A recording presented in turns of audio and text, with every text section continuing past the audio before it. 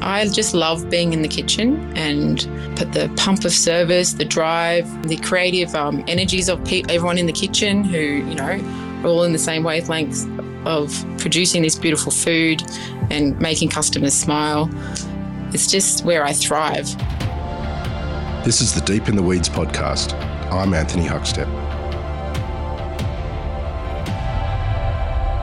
Over the last 2 years, we've seen many hospitality professionals leave the big cities for a tree change and immerse themselves in the regional dining scenes across the country. But there are some that made the move long before this recent upheaval in all our lives. What's the lure for a tree change, and what challenges and benefits does it pose? Carla Jones is the co-owner of Hilltop Store in Sawtell, New South Wales. Carla, how are you? Yeah, I'm good. Huck, how are you? I'm good. It's good to catch up with you. It's been a long time, but you left Sydney many years ago, almost 5 or 6 years ago, to move to Sawtell. What triggered that move? There was a few factors. I guess the main one was family for me. I'd had my first child maybe 6 months before the move. So I had Huddy in January, and I think we'd moved living back in Coffs by September, with a little bit of travelling there. And yeah, he was a big reason for the change. Life dramatically gets different after a little baby's involved, and Sydney was hard. I didn't have much family around, and every time I'd come to visit Sawtell, like at that stage, both my sisters had moved home with their kids.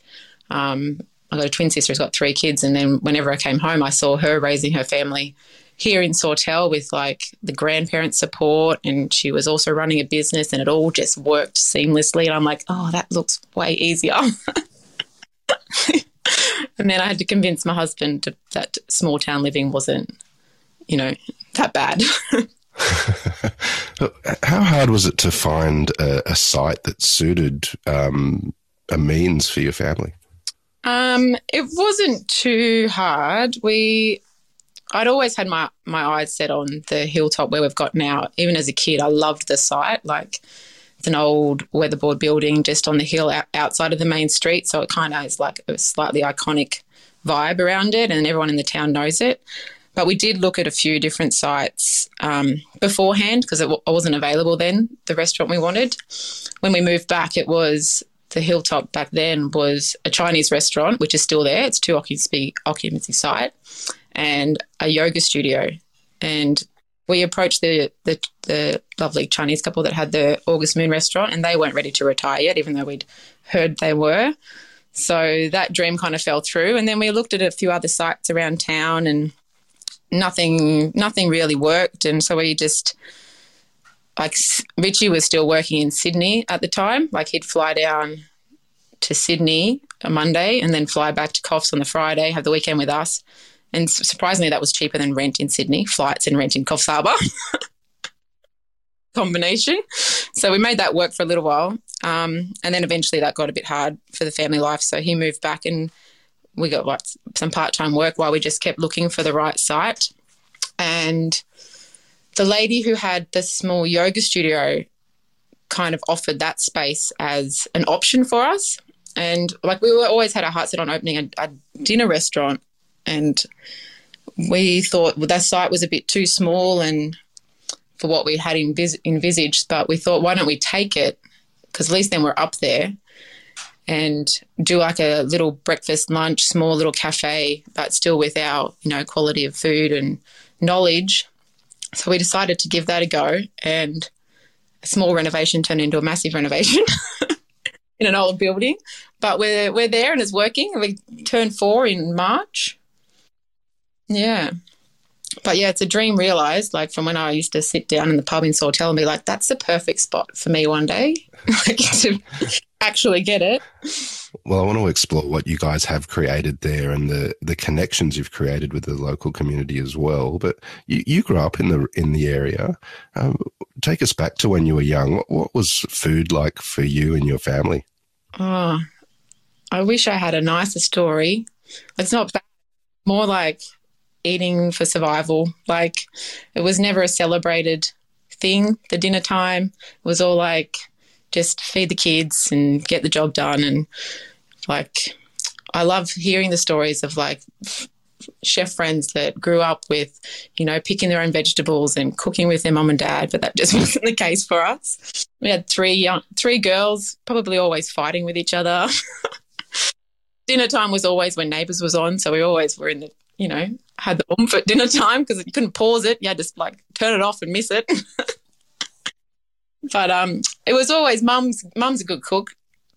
She always had she was more into baking, so we always had fresh biscuits and fresh cakes stocked in the pantry, sliced for days in the freezer.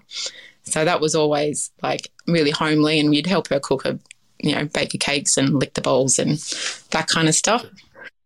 But yeah, it wasn't like a big celebration of food growing up. It's more so now we're older and Richie and I have kind of introduced the like love around it, that they're all enjoying it much more. When did you first start getting interested in food and see it as a potential career path? I do remember that the actual day that I chose to be a chef, and I kind of like blindly led into it by my mother.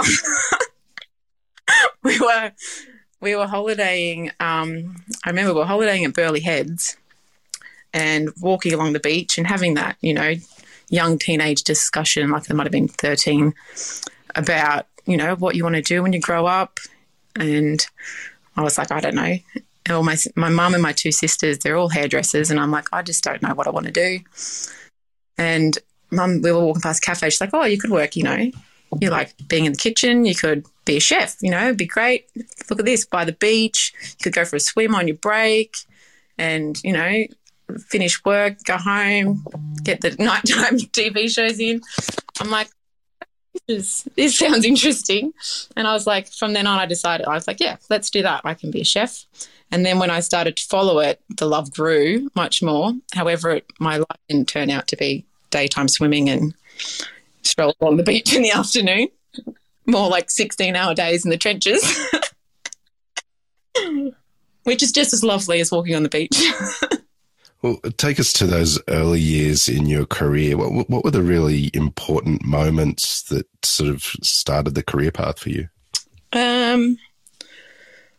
Well, I started cooking when I was 17. So I loved it so much that every choice I made during my high school career was to follow hospitality and the tourism sector. So they're all my electives, and I chose from the beginning. And I left my high school where I attended, like I was with my twin sister my whole schooling life, and she stayed at one high school, and I decided to leave and go to another one because they had better cooking facilities and better programs for the hospitality industry. So I followed that from an early age, and I just every next step I wanted to challenge myself a bit more. And I guess I was lucky enough to always have a connection from my job, my current job, to where I was going next. So I never had a CV. Like, I don't think I've ever written a resume or a CV. I've just known someone who's worked in the next place and been lucky enough to land a job whenever I've shown up there. Yeah. But I remember one of the first gentlemen I worked with, who owned the restaurant here in Coffs, it's no longer here, he said, always try to take the next step and challenge yourself a little bit more, and never to go backwards. So I kind of followed that philosophy through my career. Well, that theory of never going backwards, that led you to Sydney, and you worked in some incredible restaurants as well as opening an incredible award-winning restaurant as well of your own. Well, what was it like, that period of time, moving to Sydney and immersing yourself in that restaurant scene? Yeah, well, I kind of took stepping stones to Sydney. I moved from Coffs to Brisbane for a little while, which kind of, I think maybe it was a bit more of a country town, Brisbane, back in 2002, I think I moved up there. So I finished my apprenticeship up in Brisbane, and then felt more confident to move to Sydney and work in some finer establishments. But yeah, my reason to moving to Sydney, I guess, was I finished my apprenticeship and I was at a place called Urbane in Brisbane, and I wanted to I always dreamt of owning my own place one day, and I wanted to learn like all aspects of the kitchen. And I hadn't done much pastry work, and there wasn't many places in Brisbane except for like big hotels that had pastry sections that I could go and like spend. I wanted to spend 2 years learning from, you know, a great pastry chef and getting those skills under my belt for eventually running a place. So I that's what made me decide to move to Sydney. So I packed up, and I luckily had met a chef at Urbane. He was just helping us out for a few weeks who knew Matt Moran. So he gave me Matt's mobile number. Probably should have got permission to give me Matt's mobile number, but he didn't. And I got to Sydney and I gave him a buzz and, organised a trial. I had to clean myself up though. I was like, if I'm moving to Sydney to go to Aria, I was like in a little hippie phase, had dreadlocks and piercings. Not sure he's going to hire me, so I shaved my head and headed on down, dressed up all smart-like and went for an interview. Yeah, that's a while ago. Well, tell us about what happened after that interview. You ended up spending time at Aria. What was it like in that kitchen? Yeah, it was amazing, and that's one of my favourite moments in my career was working with Andy Honeysett, the pastry chef there. He is an incredible man, not just his skills as a pastry chef, but the fact that he is completely deaf, and you work with this man who understands you just by how you work and your body language, and was absolutely incredible. It was a massive team, Aria, and I think there was 20-something chefs. I've never worked in that kind of environment before. It was always small teams. And Andy was actually the first person who told me I'd never make it and I should go back to RSL in Sawtell. And I was determined to prove him wrong. So he challenged me the most, but we became great friends after that. That comment, eventually we became best friends. But the way he could understand the whole kitchen environment, not being able to hear anything, was amazing. Could feel the vibe. He knew as soon as it had changed tempo. It was incredible. What did you take from that experience working with such a big brigade in Sydney at that sort of stage in your career? It was much different to anything I'd ever done before. I was in those bigger kitchens. The pastry section is always kind of a little bit separate. So you have your own little workspace, your own oven, and every now and then someone comes to try to use it and you got to have a fight with them. But it was a challenge, not to name many names. Richie was one of them. It was a challenge to, fit in as well. There's so many different personalities and different styles of working with each other, and to find, how to read people and, get along with so many, personalities and make it work is quite amazing that a head chef can bring them all together and make them work as a team, even though some of them don't like each other. You also had formed an incredible working relationship with Colin Fasnage over many years. How did that begin? I applied for a job. It was back in the Four in Hand before it was renovated. It was old school ghetto Four in Hand kitchen. And I just recently moved back from London about, when was it? 2009. I would have moved back, and I was just before Christmas. It was around October time, and I was like, I'll start looking for jobs. I sent a few emails out and just kind of gave them a brief rundown of where I was, where I'd come from, that I just moved back home to Sydney and was looking for work. And I remember I got an email from Colin saying, sorry, we're fully, staffed here at the moment, but we'll keep your name on file. And that was one day. And the next day it was actually, we've got a job now, which I understand much more now working with Colin. Turnover of stuff. So I was lucky enough that, it didn't take me long to find that connection with Colin. And I was I heard great things about the Four in Hand and what they were doing. But in my mindset coming from London, and I was just been working in some Michelin star places. I was like, I just really needed a job. And I was like, I wasn't sure if being in a pub environment was what I wanted, but I was like, I'll do this. I'll see it through Christmas was my plan. And once I started working there, I realised what a great team it was, an environment, and it wasn't just working with friends anymore. They became like family to me like quite quickly. Colin and Jane and the other chefs there, because it was nice to be back in a small team again as opposed to those big brigades. And I ended up not leaving and staying there because the food was incredible. Colin was tough but fair, and we got along really well, and I think we ended up working together for about 7 years after that, after my so-called Christmas stint. Well, I want to explore what you did with Colin after that with 414, but you mentioned London and the Michelin star restaurants. Well, tell us a little bit about that period of time. What did you take from the experiences of the restaurants over there? They were tough, but at the right age, they are fun, and your body can take a lot at that age. I don't think I saw the sun for a month on end. Like I'd start work so I was still doing the first 6 months there, I was still within my 2 years of doing my pastry.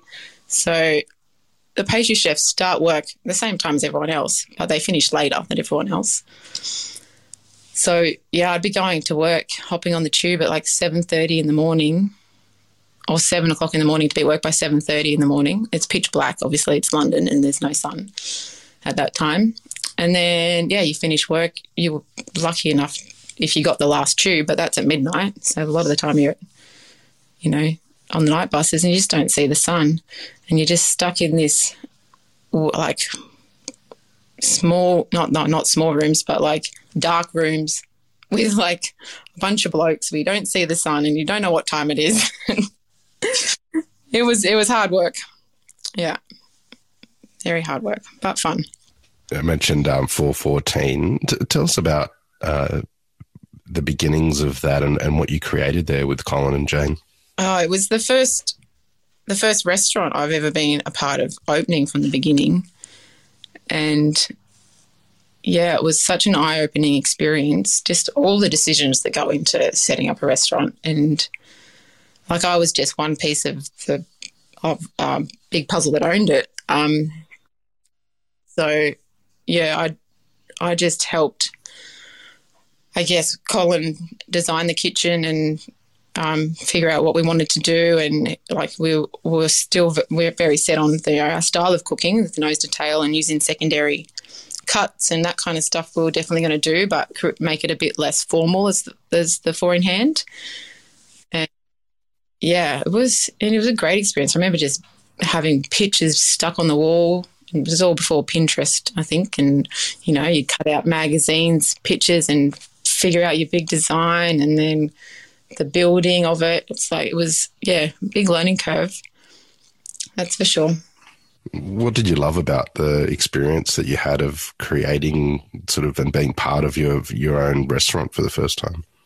Oh, you definitely keep more of an eye on what's happening in your kitchen, like your wastage and what other chefs are trimming off vegetables that could be used, and because that you've paid money for that and it's your money. And Colin was always good for teaching that kind of stuff. But we still had the four in hand then. Well, he still had the four in hand then with Joe. So he wasn't around as much. So I was tasked with doing his job and being he wasn't a bully. I'm not going to use the bully word, but being stern and, making sure the chefs are following what you want to follow. And that's something I was never great at doing. Like, I was never good at confrontation. And so I learned a lot about keeping chefs in line and what we were expected of them, to make sure they were executing it, and with being them respecting me at the same time. Yeah, that was a learning curve. These days you have the Hilltop store, and you originally wanted it to be a nighttime restaurant, or the idea of a nighttime restaurant in that region. What was the difficulties and challenges of creating that daytime venue, given you and your husband Richie had worked in sort of restaurants all your career? It's a different style of cooking. Obviously, you're still sourcing the best ingredients and making your own sauces, and which, you know, sets you apart from the other cafes. And we've got, a really good following now.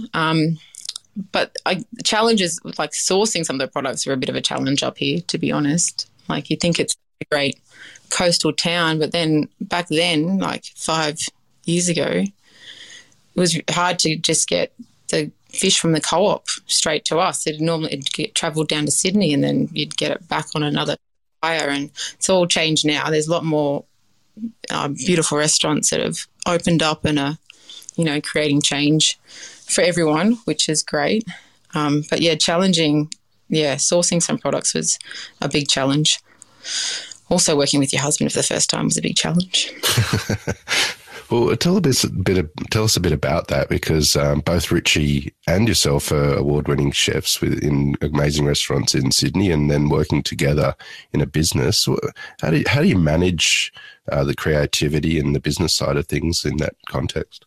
The creativity is not hard to manage. We both love to sit down and flick through all of our hundreds of cookbooks and just see something like, and I'll go, oh, this would be great with, snapper dish, or, just throwing ideas around. So that's great. We've got the time to do that at night time, and whenever the kids go to bed, we can, create together. And it's never been a hassle. We've never fought over something, or we've always, the ideas seem to flow together. The business is hard, like a bit harder. Richie, I guess, takes the reins in the business sense of things, and he's very into the controlling the accounts and that kind of stuff, which I'm happy for him to do because I'm pretty hopeless with numbers. And I take control with the children. That's right. But yeah, it's great. It's worked out well. It was I was a bit nervous, going into business with your partner and not knowing if it's going to work or if it could be complicated. But thankfully, it's been smooth sailing since day one. Tell us about the local community. Was it difficult at first to connect with the local community, or were you sort of accepted quite easily? Oh, we were very lucky to be accepted quite quickly. And I guess growing up here, that's being an old local helped, because they are a tough crowd if you're not from here. They are very, set in their ways, and some restaurants have opened and not thrived because they've been out of towners, I guess, a little bit. So I was lucky enough to have, my crew from school still live here, so they obviously help the cafe thrive. And yeah, so we were pretty lucky in that aspect. The customers are incredible. The local people, like, I get why some people don't like small town living and people always knowing your business as such and being involved, but they're also there when you need them and support you in the hard times, especially these last couple of years, going through, restrictions and lockdowns and this roller coaster of COVID. We wouldn't have survived without our local customers and the community here. Being in a small town, there's no way. What sort of impact has this big tree change had on you and your career and life? Has it had a big impact, the move from sort of the hustle and bustle of Sydney back to the region you grew up in? Yeah, I feel a little bit out of the industry. Sometimes I feel like, that was the old us in the big circles, running hospitality circles in Sydney, and then something happens up here where, someone walks into the cafe from your old life. Like, we've had Troy Rhodes from Muse stops in on his way up and just, shocks you, and then Nino from Pendolino pops in with his family, and you're just like, oh, these people actually remember us. It just blows my mind when that happens, and I just feel so humble that, that people are still making the effort to stop into Sawtell on their travels north. And yeah, we're very lucky to still be part of the big hospitality industry, but also a little bit separate from it. What do you love about what you do? Everything. I just love being in the kitchen and the pump of service, the drive, the creative energies of everyone in the kitchen who, you know, are all in the same wavelengths of, you know, producing this beautiful food and making customers smile. It's just where I thrive. Like, I joke with our customers, they're like, oh, another day at work. I'm like, no, this is my day off. I consider my work days my days off. My days at work are the ones home alone with the kids. It's just, it's my happy place. The last few years have been challenging for so many in the industry. Have there been positives to come out of it? And how are you feeling about the year ahead?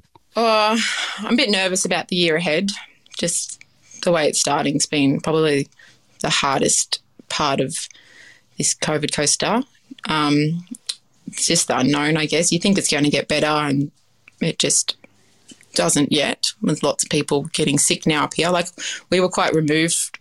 Like, we had to follow all the restrictions, but we never had many cases in Sawtell. So it was quite easy to still go about and go and get your coffees and not worry about, you know, catching COVID because you knew there was no cases here. Still have to follow all the restrictions and everything, but you knew you were safe. Whereas I think nowadays, with so many people being sick, like it's gone through our restaurant like wildfire. And then it kind of, a lot of people, I guess, were a bit more frightened to go out, who are, you know, that really don't want to catch it, more frightened to go out and get their morning coffees and don't want to be around anybody. And it's just, it's been a harder start to the year than I pictured, that's for sure. So who knows what the year's going to hold. It's quite nerve-wracking. But thankfully we've survived so far, and we've got some, you know, experiences under our belt from the last couple of years to know, you know, if we need to change our model in the restaurant again. And like, we've just, at the moment, we're just doing takeaway only just to get staff levels and people off sick and be able to cover the 7 days of opening. So we've just shut it down and doing takeaway only. We're hoping to open up again this weekend to in-house dining, and we've got all our staff back to health, which, touch wood, is the last wave for a while. Regional dining has really boomed in the last decade, and as someone that's made a success of that tree change, what sort of advice would you have for professionals looking to get out of the cities and have their career in a regional destination? Oh, just do it. It's great. Don't take it. It's a great lifestyle. Come up, get a job. It's pace of life. It's just like what my mum sold me on when I was a teenager. Afternoon swims. No, it's a good choice, but yeah, you have to want to do it. It is, it's small towns. Moving to a small town, not being from there, might be challenging for some people, but it's definitely worked for us. Well, Carla, as always, it's amazing to catch up with you and hear just a bit of your story. Congratulations on what you've built in Sawtell, and please keep in touch, and we'll catch up again soon. Great. Thanks, Huck. This is the Deep in the Weeds podcast. I'm Anthony Huckstep.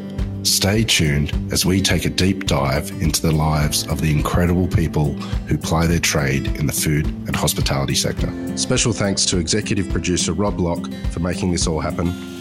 Follow us on Instagram at Deep in the Weeds Podcast, or email us at podcast@deepintheweeds.com.au. Stay safe and be well.